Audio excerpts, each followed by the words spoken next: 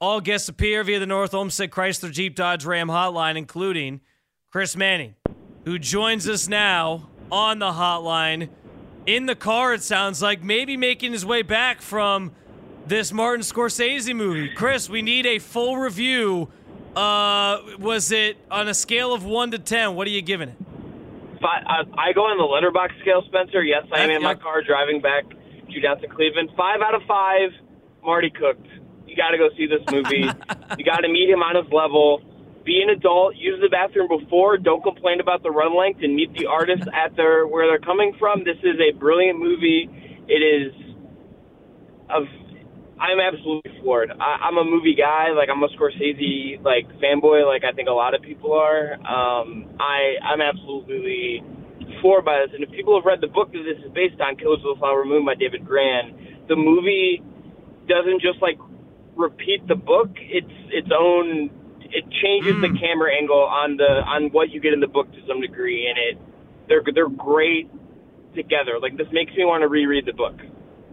I'm not much of a book reader. I'll just flatly admit that, but I know I've heard good things about this one. I do mean to read more books. I just never do, and I don't know why. It's honestly a problem. I probably do need to read more books, but I definitely want to see the movie because I've heard good things about the book, and I've heard good things about the movie now. So I'll have to make it a priority. I'm going to put you on the spot here, Chris. What if you had to do a top 5 Martin Scorsese movies? What are they? This isn't on the spot. I think about this more than I'm willing to admit. More than you think about the Cavs questions that I'm about to ask you after this. If you're going to ask me about Amani Bates, the answer is yes. I do think about Martin Scorsese more than I think about Amani Bates. Goodfellas. Okay. Is that 5? Let's do it in reverse order. That's 1. That Goodfellas is no. Okay. Do I have to do? Okay. Do I? No. You already started with 1, so that's fine. Start with 1. The rest. Okay. If I can't do it in order of top 5. I can give you a rough top 5. Goodfellas is 1 though. That's the all-time Stone Cold classic. It's great. King of Comedy's in there for me.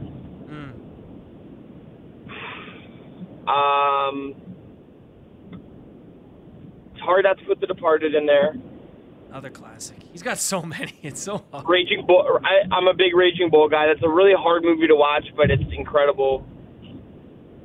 And then 5 would be, I think there's a case for Killers at 5, if I'm being honest with you. That could be very of the moment, but I think it's up there. I think Wolf of Wall Street has to make Taxi Driver's up there. Well, wait, what? Taxi Driver, you said? Yeah, Taxi Driver has to be close to that. I mean, I don't think he has a bad movie is the thing. Yeah, that's why it's hard. I think I'd probably have to have Wolf of Wall Street in my top 5 somewhere. It might be 5. Oh, you know what? Yeah, no, yeah. That's an important movie for people our age, I think, Spencer. Agreed. I think so many memeable moments. Yes, and it's and for me, it's that's probably the second Scorsese movie I saw in theaters. I think I saw The Departed. Departed would have been first for sure, and then I think Wolf of Wall Street would have been second. One of my favorite memes is just the Leo standing at the office with the microphone. I'm not effing leaving. I love that. Every time.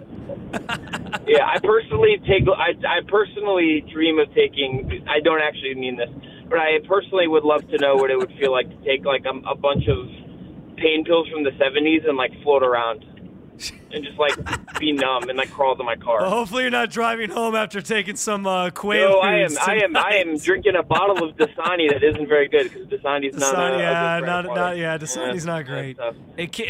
There's a whole trick with Dasani. They apparently make it so that you keep being thirsty and you want more Dasani. That's the whole thing. Spencer, next time you see BJ Evans, ask him about bottled water. I learned a lot about bottled water from head of Cavs PR, BJ Evans. I'm going to ask him.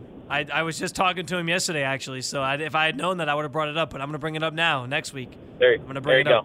All right, Chris, let's get down to brass tacks here. We appreciate your Martin Scorsese ranking, though. Chris Manning, Locked on Cavs podcast, of course, joining us on the hotline. Outside of the core 4, Jax, our board op, says it's not a core 4 anymore. He's axed Jared Allen off of it. But outside of the core 4, which role player do you think is most pivotal to the Cavs season this year and them having success? Strus. It's Strus. He's right, by the way, that it's not a core 4. It's a core 3, and then Jared Allen's hanging out. but it's Max Strus.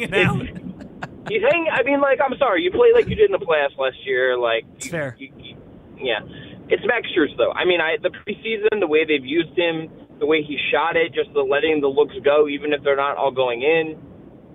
He's been really essential, and I think that kind of shooting, it's an easy button for you on offense that they didn't have last year. So to me, there's zero question that it's Max Strus.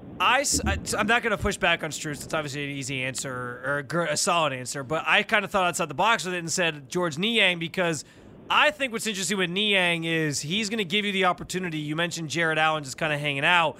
I think there's going to be times where you're going to want to go small with this lineup, and he gives you the flexibility to be able to do that if you pull Jared Allen off the floor. And I don't know that that's a lever that J.B. Bickerstaff really had at his disposal last year. Here's the thing about that, though. Number one, I think because of his defense and because he's not historically been a good rebounder, Niang's going to be capped out at like 20 minutes.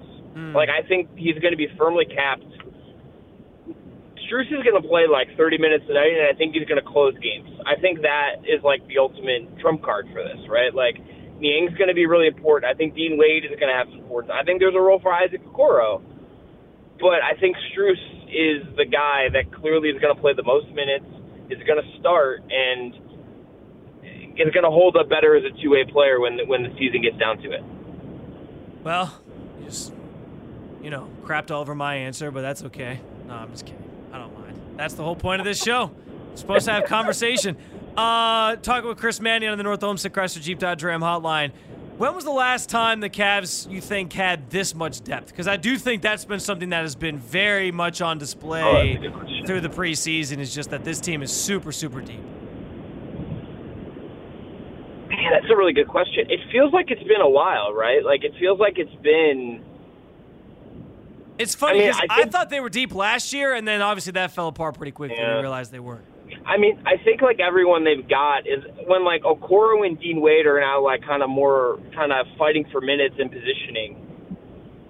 That tells you something, and this feels like maybe you get back to like. It feels like maybe like the last LeBron year, and not even that team wasn't that deep, but it's like they were built around a bunch of different guys they could throw in there after those moves at the deadline. Yeah. So maybe that's the answer. But like everything they've done at the very least in like the Darius Garland, Evan Mobley era, it's certainly the deepest group. I think that's for sure true. Just if you look at the guys they added and you look at the fact that you feel like you have 10 guys that I think 11 guys that I think you could feel comfortable playing depending on the matchup, depending on how they're playing on a given night. What's been your biggest takeaway from the preseason? Again, it's only 4 games. It's only the preseason, but there's been certain things that we've been able to sort of pick up on, whether it's Evan Mobley's development or the depth like we mentioned, or even that name you mentioned earlier, Emoni Bates.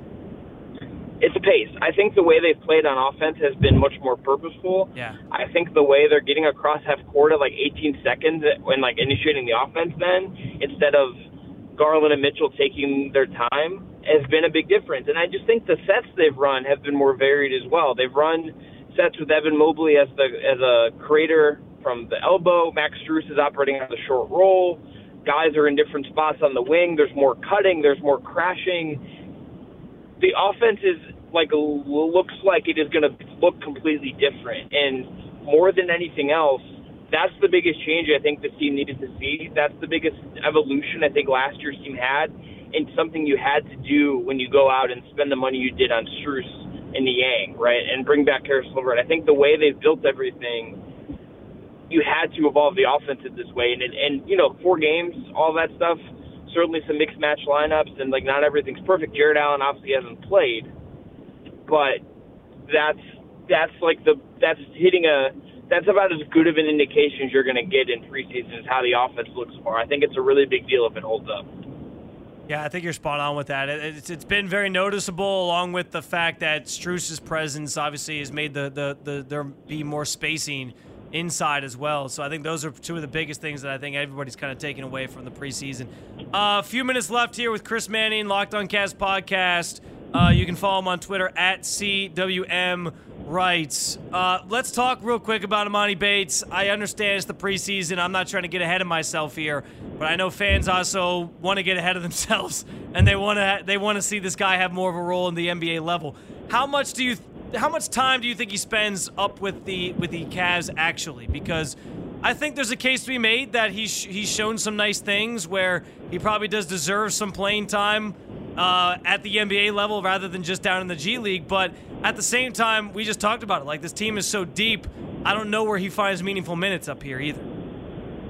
I think barring injury, it's not a lot. I think honestly, Spencer, that's the best thing for him. As much as he shot it well in preseason, he's still 19 years old.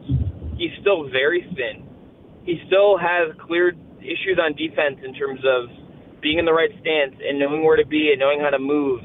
He has work to do coming off the screens. He has work to do just being an NBA player, being an adult who's going to maybe have a more normal situation this year as opposed to what he's had the last couple of years with everything he's gone through and what his college career was like in going to Memphis and then Eastern Michigan. I think it root for him. I think it's a great story if he works out.